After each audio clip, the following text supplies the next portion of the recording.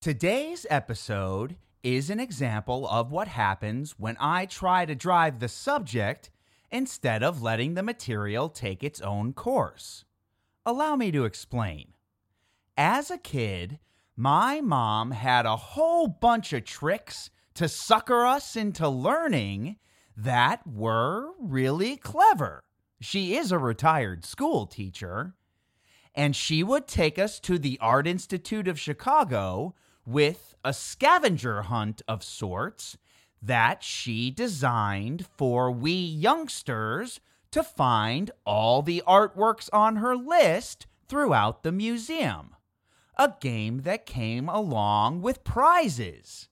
To this day, it is why I know that any Jeopardy question, or answer rather, in a round one category on Impressionism mentioning ballerina artworks, that the answer, question, most likely is, who is Edgar Degas?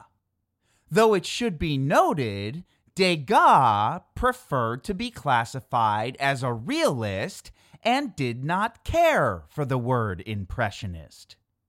And while my mom may not have been thrilled with the violence aspect, I think she secretly delighted that the Teenage Mutant Ninja Turtles, or TMNT, further piqued my interest in Renaissance art.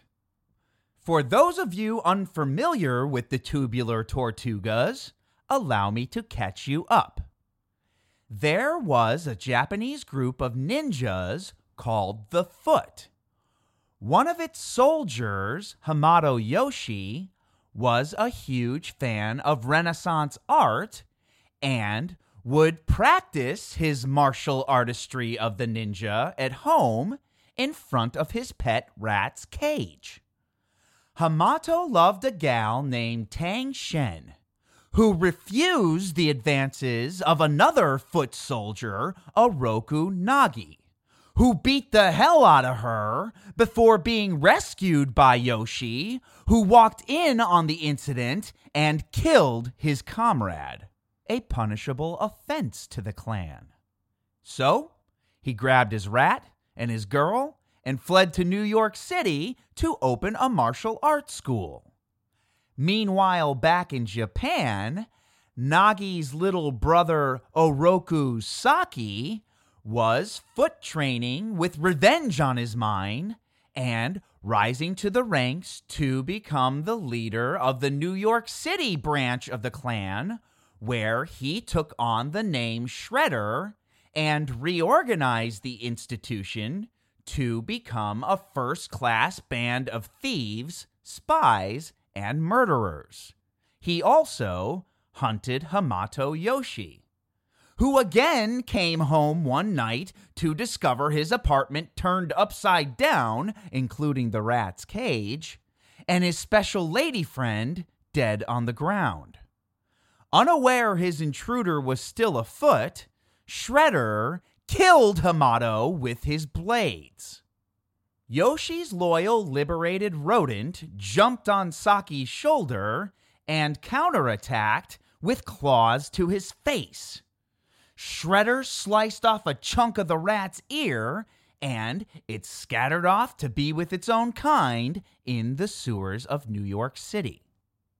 Fast forward to 1969, as a kid was exiting a pet store with 4 newly hatched terrapins, a blind man crossed the street and was nearly smushed by a truck branded with the letters TCRI on the side, but was saved by a good Samaritan who, in the process of rushing to the blind man, bumped the kid with the turtles, who dropped the jar, which rolled into the gutter and shattered. The truck swerved with enough force to throw the back doors open and fling a vial of green ooze down the sewer, where it spilled all over the critters. Again, our orphaned rat was on the scene, witnessed it all from below, and quickly collected the little shell-shocked dudes into a tin can, getting green ooze on himself in the process. They all gradually mutated into anthropomorphic creatures with advanced intelligence regarding their respective species. And over the next 15 years, the rat acted as a mentor, father figure, and sensei that taught the four brothers the art of ninjutsu.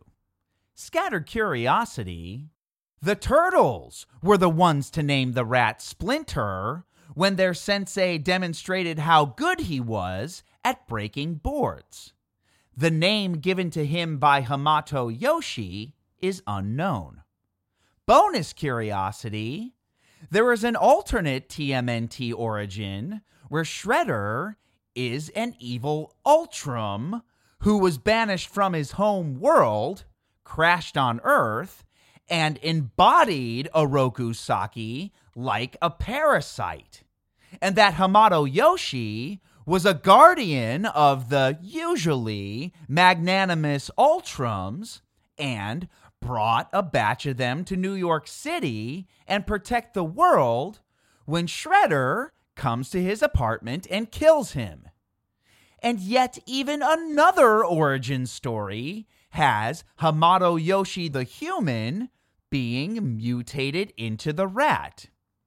Either way, the rat appropriated the Yoshi name as an alternate to being called Master Splinter, who in turn named the heroes in a half shell Leonardo, Michelangelo, Donatello, and Raphael, derived from old art history books he found in the sewers and Yoshi's love of Renaissance art.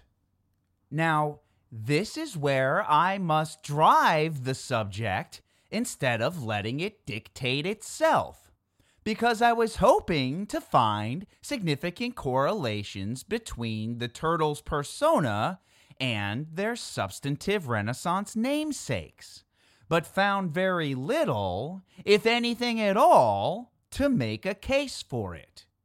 In my opinion, the names are great. They were just assigned to the wrong turtle. First off, in actual history, Donatello was a sculptor from Florence, Italy, who worked with bronze, clay, stone, wood, wax, stucco, and many assistants over his career, usually 4 at a time. Also in real life, Donatello is the oldest of the classical quartet, then Leonardo, then Michelangelo, then Raphael. But Ninja Turtle lore holds that Leonardo is the oldest, followed by Raphael, then Donatello, and Michelangelo is the youngest. I bet they would have altered that if the internet was around in 1984. Donatello is the least violent of the turtles, wears a purple mask, and uses a bow staff for a weapon. Interestingly, he is the tech whiz turtle who invents all sorts of gadgets, more in concert with the characteristics of the verified Renaissance man, Leonardo da Vinci. Scattered curiosity, Donatello the Turtle was instead almost named after the Baroque-style sculptor Gian Lorenzo Bernini, known as the Michelangelo of his century. In the sewers, Leonardo is the blue-masked eldest leader of the group with his katana swords. The genuine Leonardo was a vegetarian who believed that Earth was older than the Bible per his observations of river erosion, explained why the sky was blue, how the atmosphere in the air scatters light, and would often buy caged birds so he could set them free. He also has a mineral named in his honor, Da Vinciite. Michelangelo is the free-spirited funny man with nunchucks in orange, whose real-life persona was probably more in line with the characteristics attributed to his brother's indisputable namesake, Raphael. Renaissance-era Michelangelo was repudiated for being hot-headed and difficult to work with. Renaissance Raphael was a sweet, well-known part of high society thought to have OD'd on sex with the baker's daughter. Yet the most aggressive of the turtle team, Ninja Raphael, wears a red mask, is deadly with a sigh, and made my jaw drop in the 1990 Jim Henson Creature Shop design live-action movie when he was bested in his pursuit of Casey Jones and yelled at the top of his turtle lungs, "Damn!" That was the coolest movie, taking on the darker tone of the original graphic novel versus the cartoonish sequels when they were fighting with sausages and traveling back in time. Plus, the 1990 movie had a young Sam Rockwell featured as a turtle-thwarted thug, and Corey Feldman as the voice of Donatello. He was in Goonies. The phenomenon was born in 1983 when Kevin Eastman sketched a nunchuck-wielding, Kabbalistic creature on its hind legs and titled it Ninja Turtle, to which his pal Peter Laird laughed and drafted a more detailed incarnation. Then Eastman fired back by penciling 3 more turtles with differing weapons. Laird refined the tableau of the foursome and added the adjectives teenage and mutant.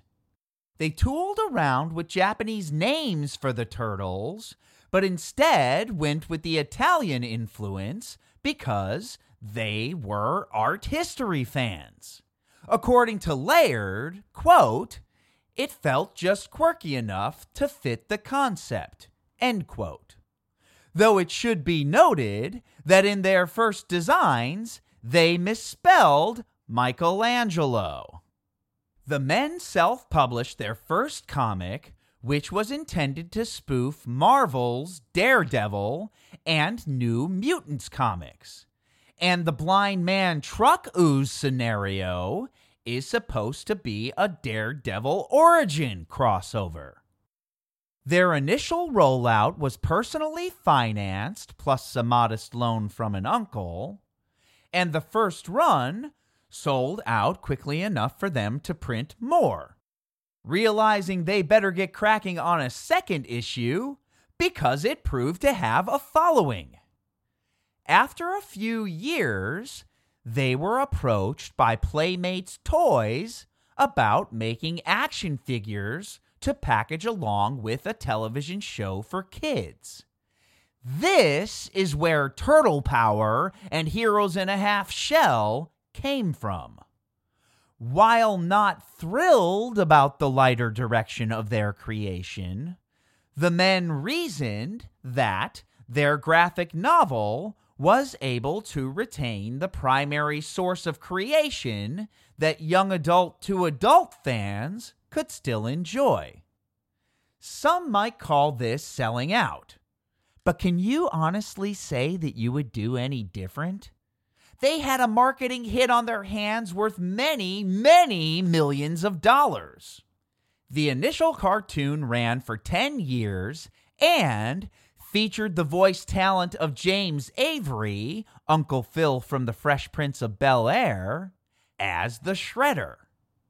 By the year 2000, Kevin Eastman had sold his share of the Turtles to Peter Laird, who held it for 9 years before selling the franchise to Viacom, who has since turned it into a popular CGI cartoon that includes the voice talent of Sean Astin as Raphael and Jason Biggs as Leonardo.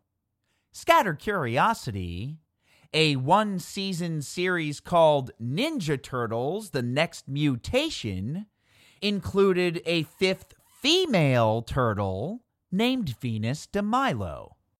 Bonus curiosity, in the United Kingdom, they were called Teenage Mutant Hero Turtles, TMHT, because the word ninja has violent connotations. Their weapon use was limited, and Michelangelo's nunchucks had to be totally edited out, resigning him to oversee the grappling hook or turtle line.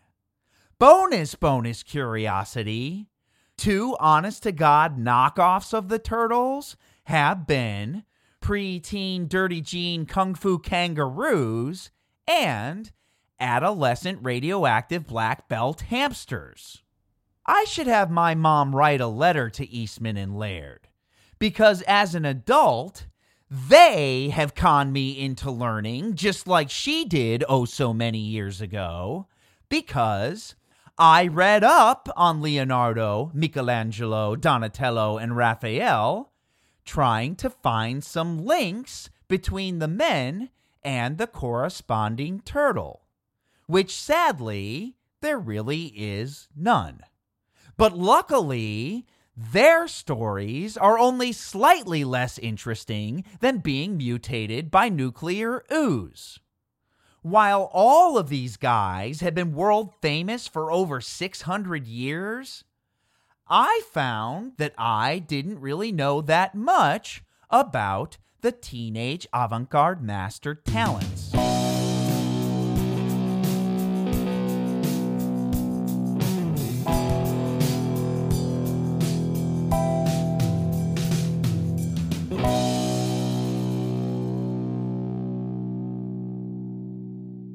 Donato di Niccolò di Betto Bardi, please forgive my atrocious attempts at Italian, was born the same year as King Henry V, 1386, in Florence, Italy. He received his training within Lorenzo Ghiberti's studio, who himself was a sculptor and goldsmith, who might be the earliest artist to have penned an autobiography, Commentario, and is just one of dozens of Lorenzos in our story today. Donatello, as we know him, would go on to assist Lorenzo in finishing statues of prophets to be put in the Baptistry Cathedral. By age 18, Donatello was moving stones treasure hunting through Rome and performing excavations with Filippo Brunelleschi, who had tasked himself with measuring the dome of the Pantheon. Part of the Arte della Seta, the Silk Merchants Guild, made up of goldsmiths and manipulators of bronze, Filippo has often been called the first modern engineer who introduced linear perspective to the Renaissance. He was a master by age 21. Brunelleschi's buildings and Donatello's sculptures would forever be inspired by their findings in Rome. Now, before I continue, I should point out that today's episode will have many mentions of statues named David, as everyone seemed to be doing them at the time. Donatello sculpted a few, the first of which at age 22. A whopping life-size marble David statue intended for the Florence Cathedral, but instead went to the Palazzo Vecchio, where it stood until it was replaced by Michelangelo's David statue some years later. But for now, Donatello is top dog, and Michelangelo hasn't even been born yet. Don's follow-up to David took 2 years to complete, a gigantic statue of St. John the Evangelist, which still resides in the Museo dell'Opera del Duomo, as does his simulacrum of St. Mark. Supposedly, When Donatello built it, he made the head and shoulders of bigger proportions because its final pedestal would display the statue in an elevated position. When St. Mark was shown to his employers at ground level, they complained about the ad measurements and ordered Donatello to change them. He made absolutely zero alterations to it, and when he unveiled St. Mark at its higher position, they were pleased with his adjustments. So, who pays for all this stuff? Greatly, the Medici Bank, founded by Giovanni di Medici, a self-made man and a member of two Arte Maggiori guilds, kind of like the stonemasons, which could be thought of as an early version of quality control in Florence that ruled the arts like virtual corporations for centuries. Giovanni belonged to one of the oldest orders, the Arte del Lana, Guild of Wool Merchants, and of course, the Arte del Cambio, the Guild of Bankers. Since the 1150s, affiliates of the Arte had to be the son of a member, exhibit exuberant talent in a particular craft, and pay a special tax. They would then take on garzoni, or apprentices. Giovanni transformed his dual wool shops into bank branches spread throughout Rome, Venice, Geneva, and Naples, briefly. But the big black bucks came from Rome, where he used his financial influence to buy votes in the Vatican. Ghiberti had since fled to Rimini to avoid a Black Plague outbreak, but returned to Florence when he heard about a competition being held for metallic masters to design bronze doors for the Florence Baptistery Cathedral. Contestants were given sheets of brass with which to design a relief of the sacrifice of Isaac that would fit the door panels, and had a year to complete the task.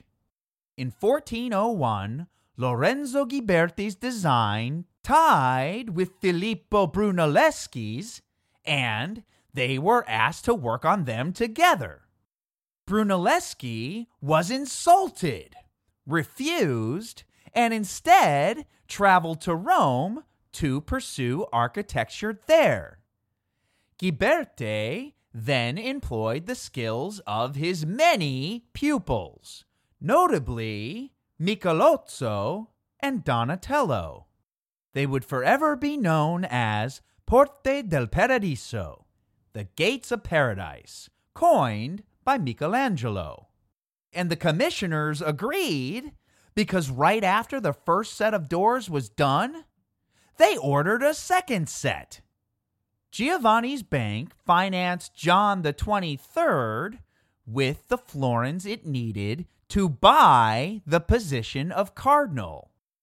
John repaid Giovanni by making the Medici Bank the official institution of the papacy, giving the Medici name insurmountable status and the power to have excommunication thrust upon those who owed the bank money. This relationship would only last 5 years when John was removed from power, leaving the Medicis to compete with other banks for the Holy Account. In 1418, the Florence Baptistery Cathedral needed a dome bigger than the Pantheon's, but one hadn't been built since ancient times.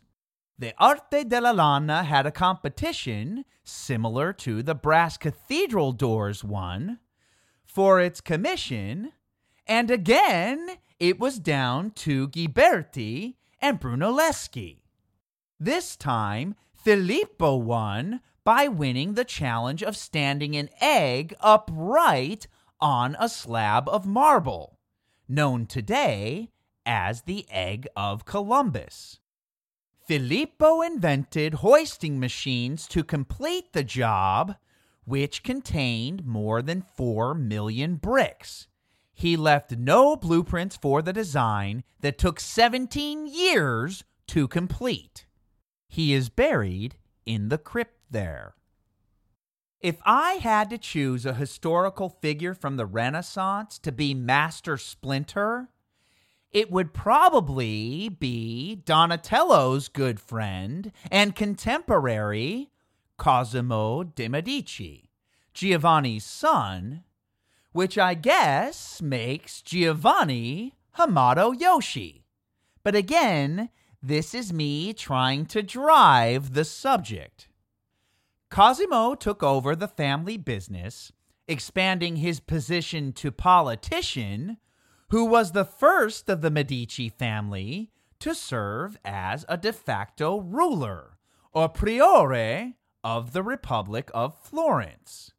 It is Cosimo who really invested the Medici fortune on education, architecture, and commissioning artists, playwrights, sculptors, poets, and writers. Cosimo would branch the bank even further with locations in London and Western Europe. With a lot of money being funneled through the papacy, it is no surprise that Donatello was commissioned with works such as St. George and the Dragon, St. Louis of Toulouse, the Incredulity of St. Thomas, and statues for the Duomo in Florence, the Beardless Prophet, the Bearded Prophet, his crucifix for Santa Croce, and perhaps Donatello's most famous piece, his bronze David, commissioned by Cosimo. It was the first freestanding nude statue made since the Roman era, and is often credited with being the first significant Renaissance sculpture. The homoerotic characteristics of the statue led some to believe that it reflected on Donatello's own physical tastes, a fact he was not only proud of, but was well known and accepted by his peers. Cosimo defended the Romanesque style and began to challenge other powerful families in town, using his purse strings to sway votes of councils. This was not looked upon favorably to some who sought to remove Cosimo by imprisoning him at the Palazzo Vecchio. Cosimo got the punishment downgraded to exile. In solidarity, Donatello followed him and picked up the gig of designing the tomb of Giovanni Crivelli and Ciborium in St. Peter's Basilica. Cosimo wasted no time bringing his bank to Padua and Venice, making allies all the way, who found his acceptance of exile honorable, prompting representatives of Venice to petition the abolition of his sentence, which was refused. So Cosimo and his older brother Lorenzo, get ready, this is only number 2, stayed in Venice, encouraging other high-ranking Florentines to follow suit, including the architect Michelozzo, whom Cosimo brought on to build a library in Venice. It was his only work outside of Florence, a place that was slowly realizing it missed his money. The powers that be had to lift Cosimo's ban. Once done, he reestablished business as usual in Florence, with an undertone of revenge for those who'd banished him in the first place. Cosimo focused on uniting northern Italy by balancing the powers between Milan, Florence, Venice, and Naples, while keeping the Holy Roman Empire and France from being involved. And he did it not only using his money for politics, but by heavily endorsing artists, orators, philosophers, and poets to heighten the civic living in Florence. He felt it was his duty as a wealthy man to provide these services. When Cosimo returned to Florence, so did Donatello, who got right to working on his wooden statue of St. John the Baptist and bust of a young man with a cameo. With contracts pouring in, he was summoned to Padua to help beautify the exterior of the Basilica of St. Anthony. Donatello spent 7 years constructing his equestrian monument of Gattamelata, which set a standard for European horse monuments for a couple hundred years. To go inside the basilica, he designed a bronze crucifix, a Madonna and Child, and 6 saints. Growing up, Cosimo owned but 3 books and spent a great deal of his life collecting a ton more, expanding his love of literature. He sought to bring back the works of ancient Greece and Rome by traveling to Egypt, Syria, and several towns of Europe to add to the collection. Grateful to be back in Florence, Cosimo financed its first public library, also designed by Michelozzo. Like libraries today, books could be used at no charge to the reader. In addition, he hired 45 copyists to perform transcriptions, paid the debts of others in exchange for their manuscripts, and commissioned the first translation of the complete works of Plato. In preparation for preserving his legacy, Cosimo also had Michelozzo build a library for his grandson, providing the finest education available at his newly constructed Platonic Academy. This grandson would one day be known as Lorenzo the Magnificent, the offspring of Cosimo's eldest son, Piero. The scene was finally set for the arrival of a child born out of wedlock to a notary and a peasant woman, Leonardo di Ser Piero da Vinci. Leonardo, son of Ser Piero from Vinci. Sir meant his dad was a gentleman. His father would go on to marry several times and sire 12 half-siblings to the genius. The last was born when Leonardo was 40. There is much debate about the early life of Leo, including the legend that Ser Piero was hired to paint a shield for a local peasant, passed it along to his son, who put a fire-breathing monster on it that was so freaky that it was instead brought to an art dealer in Florence, who sold it to the Duke of Milan. The profits were used to buy the peasant a new and heavily decorated shield. During his life, Leonardo worked in Rome, Bologna, Venice, and France. Only 15 of his paintings survive today. In addition to painting, he was involved in just about everything, from sculpting to inventing to science, architecture, literature, engineering, geology, botany, math, anatomy, astronomy, history, cartography, and gave the world the first prototypes for a kind of helicopter, parachute, tank, and even the concept of solar power. While he did not build many of his designs, he made meticulous blueprints. Scattered curiosity, in the year 2000, a skydiver successfully used a parachute crafted from Leonardo's design. Cosimo died before truly getting to experience the depth of Leonardo's brilliance, who, by the age of 14, was an apprentice garzone to Verrocchio, nicknamed to the goldsmith, sculptor, and painter Andrea de Michele de Francesco de Cione. Verrocchio, true I in Italian, is in reverence of his talents. At one time an apprentice of Donatello's, he designed a funerary monument for Cosimo upon his death. Soon after, Donatello had also died in Florence at the ripe old age of 80. Though revered as an artist during his life, Donatello was not a well-liked man.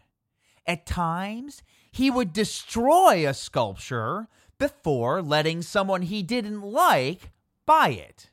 No starving artist, his behavior was not checked because he was so close to the Medici family. In death, too, he is buried next to Cosimo. The position of bankhead to the Renaissance had been bequeathed to Cosimo's son, who desired to be known for something other than his unofficial title, Piero the Gouty, for reasons that should be fairly obvious.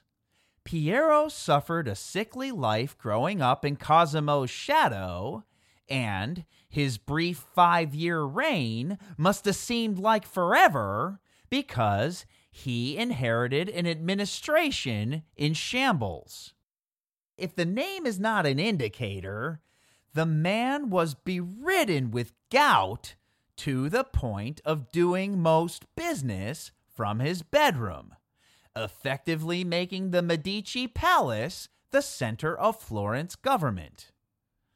Upon review of their books, Piero decided the bank needed to collect on some outstanding balances that Cosimo had let slide as political favors, much to the astonishment of many businesses who were not ready for this change of the brass that drove them to bankruptcy, creating more powerful enemies for the Medici family. Not surprisingly, a coup was assembled that even included Piero's cousin, Pierfrancesco Medici. Piero had been warned of his perilous situation when his magnificent son Lorenzo happened upon a cartel of bandits setting a trap to nab his dad on the road, but was not recognized by the bagmen. And another coup was in the works. This meant war. Verrocchio was strict that his students master human anatomy, and because Leonardo was one of them, he was permitted to dissect human bodies at the hospital in Florence. Leo proved to be quite adept at drawing skeletons, the heart, internal organs, the vascular system, and one of the very first pictures of a fetus in utero. Leonardo also dissected monkeys, frogs, bears, cows, and birds, and was very well versed in the study of horses. He performed studio duties for 7 years alongside other Verrocchio workshop alums, Lorenzo De Credi, Domenico Ghirlandaio, Sandro Botticelli, and Pietro Perugino. In addition to painting and sculpting, he exhibited acute knowledge of carpentry, drafting, plaster casting, metallurgy, and working with leather. When Leonardo assisted Verrocchio on the baptism of Christ and painted an angel holding Jesus' robe, Verrocchio realized it to be better than his own and allegedly never painted again. Leonardo was declared a master in the Guild of St. Luke, yet he continued to work with Verrocchio. And art historians are quick to point out that the inspiration of Donatello's David is evident in John the Baptist. Piero the Gouty was successful in uniting Florence, Naples, Milan, and the Papal States against hostilities in Venice, and got back to doing what Medicis do, financing art. He expanded the flavors of his father's collection with art coming out of the Netherlands and kept alive the tradition of acquiring books. Sadly, lung disease and gout got the best of Piero in 1469. Lorenzo de' Medici was considered the brightest of Piero's 5 kids, who had successfully performed several diplomatic missions as a young man by proxy of his father, and picked up the family business with a huge assist from his mother, Lucrezia Tornabuoni, who advised the 20-year-old ruler. Magnificent as Lorenzo may have been, descriptions suggest that he was not quite as good-looking as his older brother, Giuliano, whom Botticelli modeled his Mars and Venus painting on. Verrocchio then made a funerary monument for Piero, who had recently commissioned a bronze David statue, just like his father Cosimo.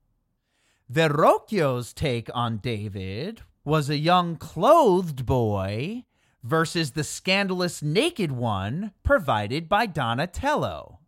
And it is said that Verrocchio used Leonardo as his model. Okay, time for more terrible Italian with Albert Einstein and the March 6, 1475 birth of Michelangelo di Lodovico Buonarroti Simone, the best documented artist in the 16th century. Michelangelo was uninterested in school, preferring to just hang around painters and copy works he'd seen at church, even though Florence was a massive hub for learning and the arts in Italy, which was even sponsored by the town council. Michelangelo was a garzone to Domenico Ghirlandaio, a master of perspective and frescoes, who was part of a team to decorate the walls of the Sistine Chapel. By age 14, Michelangelo was a paid artist, a very rare occurrence at the time, and even now, frankly. He was sent to work for Lorenzo de' Medici while attending the Humanish Academy. His earliest known carvings using the shallow relief Donatello technique were Madonna of the Steps and Battle of the Centaurs. This style was later adapted by Raphael in his Bridgewater Madonna. Mike was then able to further pad his resume with employment provided by Bertoldo di Giovanni. It was during this project that he got into a scuffle with a fellow pupil who punched Michelangelo in the nose, giving him and us the portrayal of a man with a seemingly malformed nose. He was hailed as a poet, architect, and believed to be the greatest living artist of his time, a master of paint and sculpture. He became the first Western artist to have a biography published about him while he was still alive, and tops himself in the category by having had 2 biographies about him while still alive. Mike would grow up to be a rival of Leonardo da Vinci, who was probably relieved not to have any living biographies. There is not much record of Leonardo having had intimate relationships with women, and his sexuality has been up for debate for hundreds of years. He has been portrayed as having passionate feelings for his students, and was once accused of sodomy alongside 3 other men. Even though homosexual activities were illegal in Florence, the great master was acquitted of the charges. He basically ghosted for the next 2 years, and there is zero evidence of any of his work or what he was up to in this time frame. His resurgence was nothing short of remarkable. At age 26, Leonardo left Verrocchio's studio and was hired to paint a piece for the Chapel of St. Bernard in the Palazzo Vecchio, followed by the Adoration of the Magi for a group of San Donato a Scapetto monks. Neither project was ever completed. But the rudimentary town hall of Florence was hardly Lorenzo de' Medici's biggest concern in 1478, who had his own coup to contend with, like so many Medicis before him. The fatal encounter, famously known as the Pazzi conspiracy, included the Archbishop of Pisa and was given approval by Pope Sixtus IV, aka Shredder. The gang jumped Lorenzo the Magnificent and his older brother, stabbing Giuliano de' Medici to death. Lorenzo, the new splinter, managed to escape with the help of his poet buddy, Poliziano. Florence, furious at the attack, was gunning for the archbishop and anyone else involved in this papal provocation. The Pope teamed up with King Ferdinand I of Naples to march on Florence and excommunicated Lorenzo, who was able to influence his countrymen to fight them off for a while, but ultimately gave himself up as a prisoner of Naples to end the violence, thereby managing to resolve some diplomacy through Florentine reformations to the Constitution. Now a hero, he championed to keep France and the Holy Roman Empire out of northern Italy, and made a profitable alliance with the Ottoman Empire. Lorenzo didn't commission as many things as his grandfather Cosimo, but kept the arts endowed by signing the checks for art installments of Sandro Botticelli, Michelangelo Buonarroti, and Leonardo da Vinci. Michelangelo even lived at Lorenzo's palazzo for 3 years. I just got this vision of Michelangelo couch surfing at Medici's house. Cowabunga! Being the learned man that he was, Lorenzo wrote some acclaimed poetry that exists to this day. And he widened the catalogs of Medici libraries by hiring a lot of copy editors while spreading knowledge to Europe, using art for diplomacy by commissioning murals in the Sistine Chapel to make peace between Florence and Pope Sixtus IV. It is in these years Raffaello Sanzio da Urbino, architect, painter, and final member of the traditional trinity of Renaissance masters, was born. Raphael did a ton of pieces in his short 37-year lifespan, many of which can be found at the Vatican Palace, his most famous, the School of Athens. Raphael blended well with high society, which gave his career an air of being undeserved by some of his predecessors. His father was the court painter to the Duke of Urbino and taught Raphael tricks of the trade. At age 8, his mother died, and his father shortly after remarrying. He was orphaned to a priest, his uncle Bartolomeo.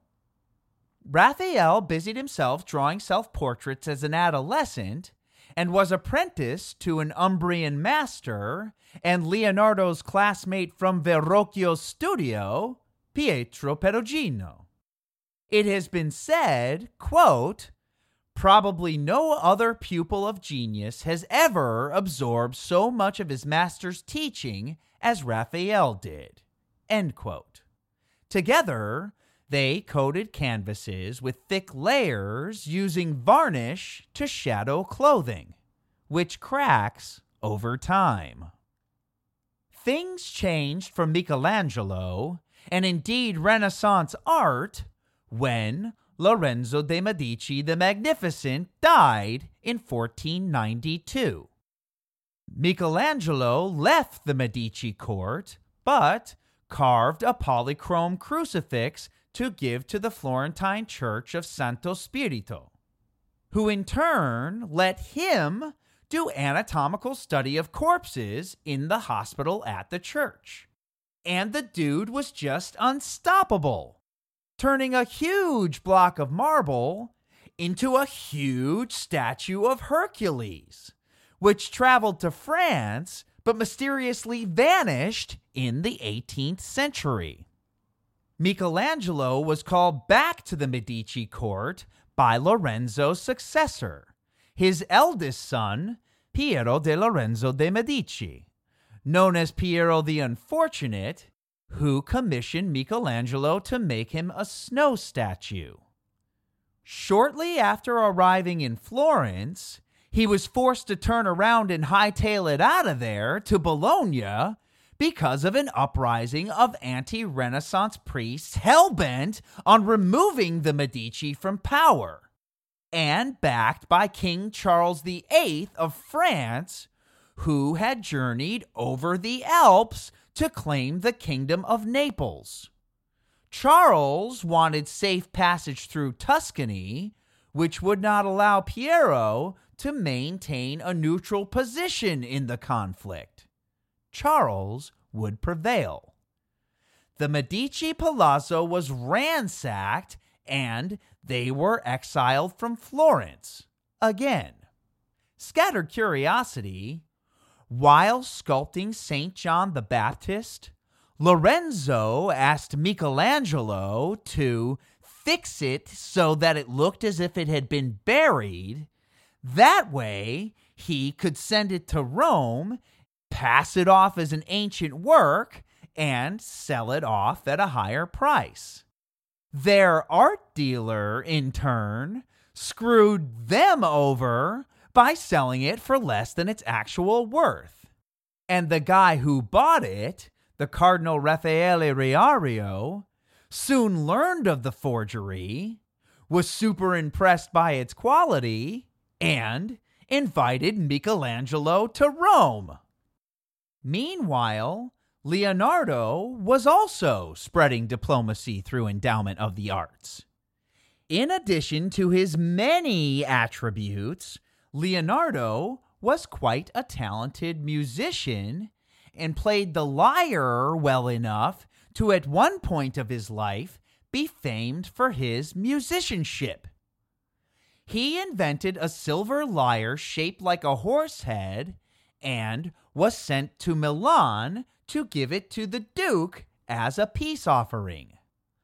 Leonardo loved Milan so much, he stayed there for 17 years, in which time he painted Virgin of the Rocks and The Last Supper. And Leonardo wasn't as much of a painting prodigy as a bookkeeper and sketch artist. Perhaps you've seen his Vitruvian Man. Moreover, his scientific studies have been called works of art. He kept daily journals, sometimes writing in mirror image cursive because he was an ambidextrous dyslexic capable of writing forward with one hand and backwards with another. Check out his signature on the internet. It looks like the web of a spider on crack. Leonardo was an observational scientist and did not do heavy experiments or hypothesis of theory. He was not great at math, had to teach himself Latin, and kept lists of everything: groceries, IOUs, ideas for shoes with wings, the ability to walk on water, observations of plants, animals, rocks, babies, whirlpools, and designed machines of war, some that were supposed to fly. Most of his documents were clearly written with the forethought of having them published. Compilations have been made into collections of various historical divisions. Scattered curiosity, Bill Gates owns Leonardo da Vinci's Codex Leicester, which he brings to the light of day but once a year. Leonardo's faculties then shifted to cathedral domes and bronze horses. His clay model Gran Cavallo was bigger than the only other two big horse statues of the time: Verrocchio's Bartolomeo Colonna and Donatello's Gattamelata. A snarky Michelangelo wisecracked that it was so big it could never be cast. And he was kind of right, because the bronze to be used for it was instead molded into a cannon.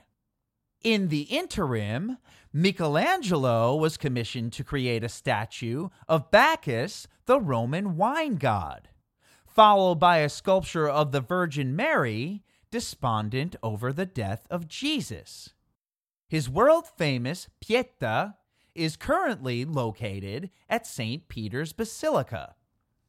When France invaded in 1499 amid the Second Italian War, they used Gran Cavallo for shooting practice. Leonardo fled Milan for Venice, engineered a mechanical knight, a steam cannon for the military, and proved an invaluable architect, designing barricades that could move around to protect the city, all while drafting blueprints for changing the flow of the Arno River with the use of hydraulic pumps, earning him a cushy workshop when he returned to Florence in 1500. Raphael demonstrated he was an able TAMT member and was considered a fully trained master and draftsman of the highest quality at age 17. His first work on the books was the Beronci altarpiece for the St. Nicholas of Tolentino Church. Only fragments of it remain today.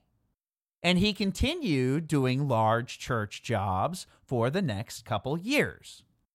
By now, Piero the Unfortunate's exile to Venice saw him fully allied with France as Naples fought against the invasion. After the defeat at the Battle of Galiano, Piero the Unfortunate was caught in retreat and drowned in the Garigliano River. That same year, the Mona Lisa, or the Laughing One, was completed by Leonardo da Vinci. Even though it is perhaps the most famous painting ever, it is said that his Virgin and Child with Saint Anne had a far bigger impact on Raphael and Michelangelo than the Mona Lisa. And Leonardo himself was eager to move on to pen the Codex on the Flight of Birds that included drawings of his helical rotor, flapping ornithopter, and huge crossbow.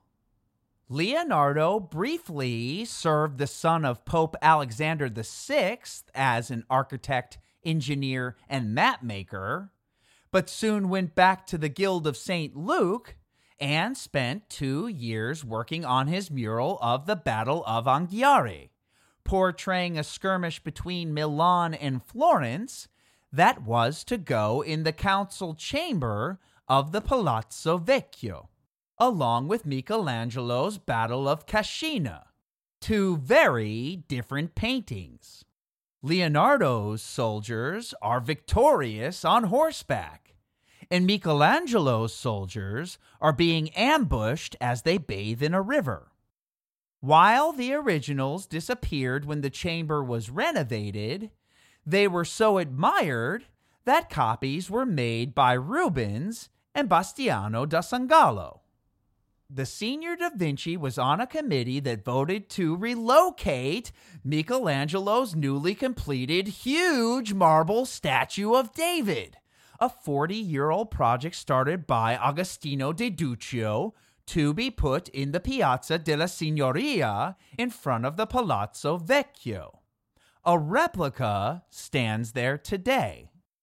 Michelangelo was outraged at the influence that Leonardo had over placement of his work. But that anger would be interrupted for the next 4 decades or so by the new Pope, Julius II's, order for a pope's tomb to be built with 40 statues.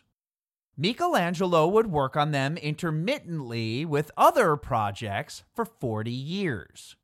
Ultimately dissatisfied with the result, they can be seen in the Church of San Pietro in Vincoli, Rome. After his father died, Leonardo went back to Florence to sort out affairs concerning inheritance between him and his many siblings. He soon found himself working alongside Raphael and Michelangelo during what is known as Raphael's Florentine period, when his work became more detailed and difficult. Raphael was known to have subjects pose still while he drew naked fighting men, portraits that were similar in style to the Mona Lisa, Holy Family, and Leda the Swan. Michelangelo hated both men. Raphael just a little bit more, whom he blamed for, quote, conspiracies against him, end quote. Pope Julius II had invited young Raphael to St. Peter's Basilica by recommendation of his architect, Donato Bramante, who happened to be a distant relative of Raphael, to design frescoes for the Pope's private library at the Vatican Palace. This incensed Michelangelo, who had been made to wait to have such designation given to him when he was brought to Rome to work on the Sistine Chapel. Raphael took inspiration from this work, which he was secretly allowed to peek in on the progress of by the Pope. As Raphael was prone to pick up on different styles, Michelangelo accused Raphael of plagiarism. The Raphael rooms are considered by many to be his masterpiece, as it contains the School of Athens, Disputa, and the Parnassus. In these rooms, he painted each wall and the ceilings with indisputable influence from Da Vinci. Raphael used drawings to design before putting it out in paint. When he finished something, he drew scaled-up, full-sized cartoons that were poked with a pin and pounced with ash that made a dotted line to follow, or by using a blind stylus and scratching indentation lines. Because of this, it has been said that his art does not exhibit the same energy and freedom that Leonardo and Michelangelo's do. Originally, Michelangelo was to paint the 12 apostles on the columns that support the ceiling of the Sistine Chapel, but he convinced Pope Julius II to let him instead paint over 300 figures stretched over 1,640 square feet, depicting 9 happenings from the book of Genesis split into three groups: God's making of earth and mankind, their fall from grace, and rebirth. The better-known themes on the ceiling depict the drunkenness of Noah, the separation of light from darkness, completed in one day, and the creation of Adam, one of the most reproduced art pieces in ever. When Pope Julius II died in 1513, Pope Leo X, who was Lorenzo Medici the Magnificent's youngest son Giovanni, kept the trio employed. Raphael was given the title of Groom of the Chamber by Leo, in addition to being named a Knight of the Papal Order of the Golden Spur, which brought more fame and fortune, and he even considered becoming a cardinal himself. While he was never married, Raphael was engaged to Maria Bibbiena, the cardinal's niece, but she died before they wed. He was known to have had many special lady friends. Raphael was made the new architect of St. Peter's after Donato Bramante died, though most of his work on the basilica in Vatican City was updated or destroyed after his death. Raphael was granted the force of prefect over all antiquities unearthed within the city or a mile outside. He asked Leo to stop demolishing and recycling old buildings and monuments so he could run a census of such things. The Pope agreed to have inscriptions recorded and sculptures kept intact. In 1515, France had returned to seize Milan, and Leonardo sat with King Francis I and Pope Leo to broker for peace, wherein Leonardo was commissioned to build a mechanical lion that could walk. His follow-up was equally bitchin', a naked version of Mona Lisa called Mona Vanna. Leonardo would spend the last 3 years of his life in France, where he is buried. He requested 60 beggars to be in his funeral procession, and his apprentice, Count Francesco Melzi, was the number 1 heir to his will, getting all the paintings, tools, library, and some money. Leonardo's pupil Salai got half of his vineyards, his brothers got some land, and his servant woman got a black cloak of good stuff with fur edges. The following year, on Good Friday, Raphael died by cause of a vigorous evening of relations with his favored friend with benefits, Margherita Lutti. But he lied to the doctors as to the cause of his illness, leading to a misdiagnosed cure that is said to have killed the master. In his final days, Raphael got his will in order, confessed his sins, got his last rites, and left money to dear sweet Lutti, and his studio to Giulio Romano and Gianfrancesco Peni. He wished to be buried in the Pantheon. His funeral was huge. Quote, "Here lies that famous Raphael, by whom nature feared to be conquered while he lived, and when he was dying, feared herself to die." End quote. After his death, Michelangelo wrote of Raphael in a letter stating, quote, "Everything he knew about art, he got from me." End quote. Raphael painted on wood, canvas, and employed the use of walnut and linseed oils. At one point in his life, he had a workshop of 50 assistants and students, which was a lot for the time, and even now. Raphael ran a tight, efficient ship and was good at managing workers and customers, whereas Michelangelo was known to be more hot-headed. While revered by his contemporaries, his style was not as influential as Michelangelo's. His is regarded as one of the best for history painting. Quote, "To the question, therefore, which ought to hold the first rank, Raphael or Michelangelo, it must be answered that if it is to be given to him who possessed the greater combination of the higher qualities of the art than the other man, there is no doubt but Raphael is the first.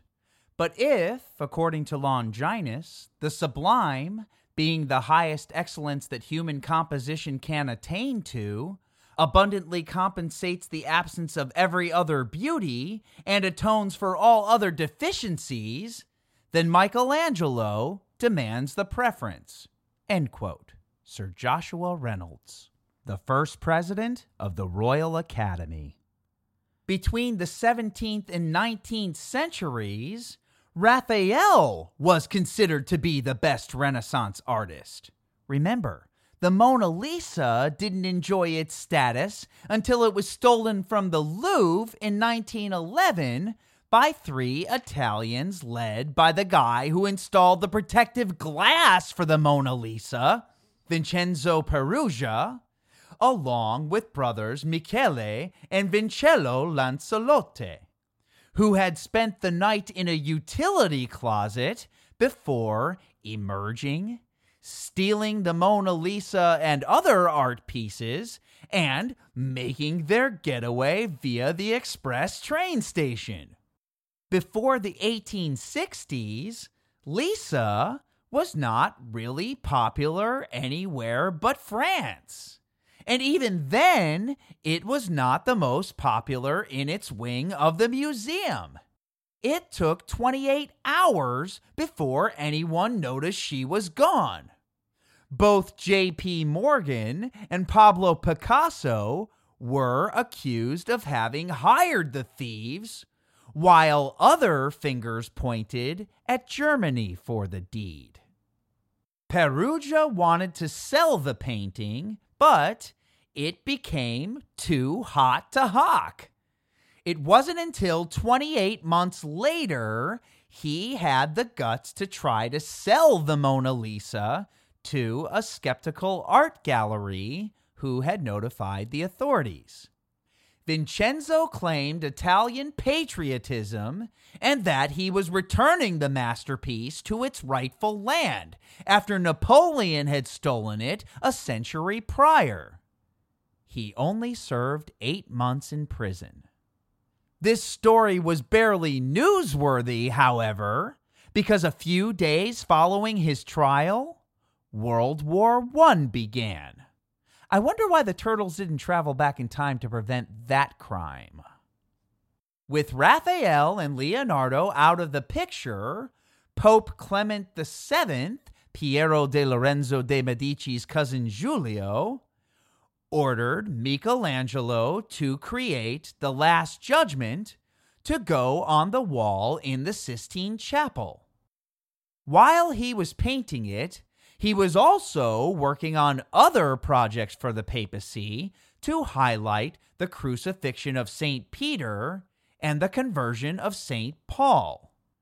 When Clement died in 1534, Paul III took over and made sure that Michelangelo got the thing started and finished. And even then, it still took 7 years to do. It shows Christ returning from the grave to judge all the souls of earth, cleanly shaven, young, muscular, and naked. Around him, souls are going either to heaven or hell. St. Bartholomew is there too, and looks remarkably like Michelangelo, who was also working on several architectural designs. In 1546, Michelangelo was made the architect of St. Peter's Basilica after others had failed to make progress on the structure for some 50 years. He conformed his plans to those of Bramante's 40 years earlier to make the church stronger visually as well as structurally. Though the dome was not finished until after Michelangelo died, it has been referred to as the greatest creation of the Renaissance. Michelangelo was a strict Catholic who got even stricter as he aged. He ate to live rather than live to eat, and was known to sleep in his shoes and clothes. A bit of a loner, he was radically chaste and wrote more than 300 madrigals and sonnets, which some claim to reveal a romantic relationship with a younger, 34 years younger, man named Tommaso de' Cavalieri, who was a devoted lover to Michelangelo until he died in Rome just a few weeks before his 89th birthday and was buried in Florence. When Michelangelo's grandnephew, Michelangelo Buonarroti, released the poems in 1623, he had the pronouns of the genders switched. They wouldn't be switched back until 1893. Michelangelo was not included in the naming of the Italian Space Agency multi-purpose logistic modules Donatello, Leonardo, and Raffaello, but he'll always be everybody's favorite ninja, Turtle Power. And as a reward for listening to Season 2 and my atrocious Italian today, please enjoy 2 minutes of a genuine Italian reading all the words I mispronounced. We'll see you next season. Gianlorenzo Bernini, Donato di Nicolò di Betto Bardi, Lorenzo Ghiberti, Filippo Brunelleschi, Arte della Seta, Palazzo Vecchio, Museo dell'Opera del Duomo, Giovanni di Bicci Medici, Arti Maggiori, Arte della Lana, Arte del Cambio, Rimini, Michelozzo, Porte del Paradiso, Priore, Santa Croce, Giovanni Crivelli, Gatta Melata, Leonardo di Serpiero da Vinci, Verrocchio, Andrea di Michele di Francesco De Cioni, Lorenzo Di Credi, Domenico Ghirlandaio, Sandro Botticelli, Pietro Perugino, Lucrezia Tornabuoni, Giuliano, Garzone, Garzoni, Michelangelo di Lodovico Buonarroti Simoni, Domenico Ghirlandaio, Bertoldo di Giovanni, Palazzo Vecchio, San Donato a Scopeto, Pazzi, Poliziano, Raffaello Sanzio da Urbino, Bartolomeo, Santo Spirito, Bologna, Raffaele Riario, Gran Cavallo, Bartolomeo Colleoni, Pietà, Baronci, Garigliano, Anghiari, Cascina, Bastiano da Sangallo, Agostino di Duccio, Piazza della Signoria, Vincoli, Donato Bramante, Maria Bibbiena, Monna Vanna, Francesco Melzi, Salai, Battista di Villussis, Giulio Romano, Gianfranco Penni, Vincenzo Perugia, Vincenzo Lancelotti, Tommaso De Cavalieri.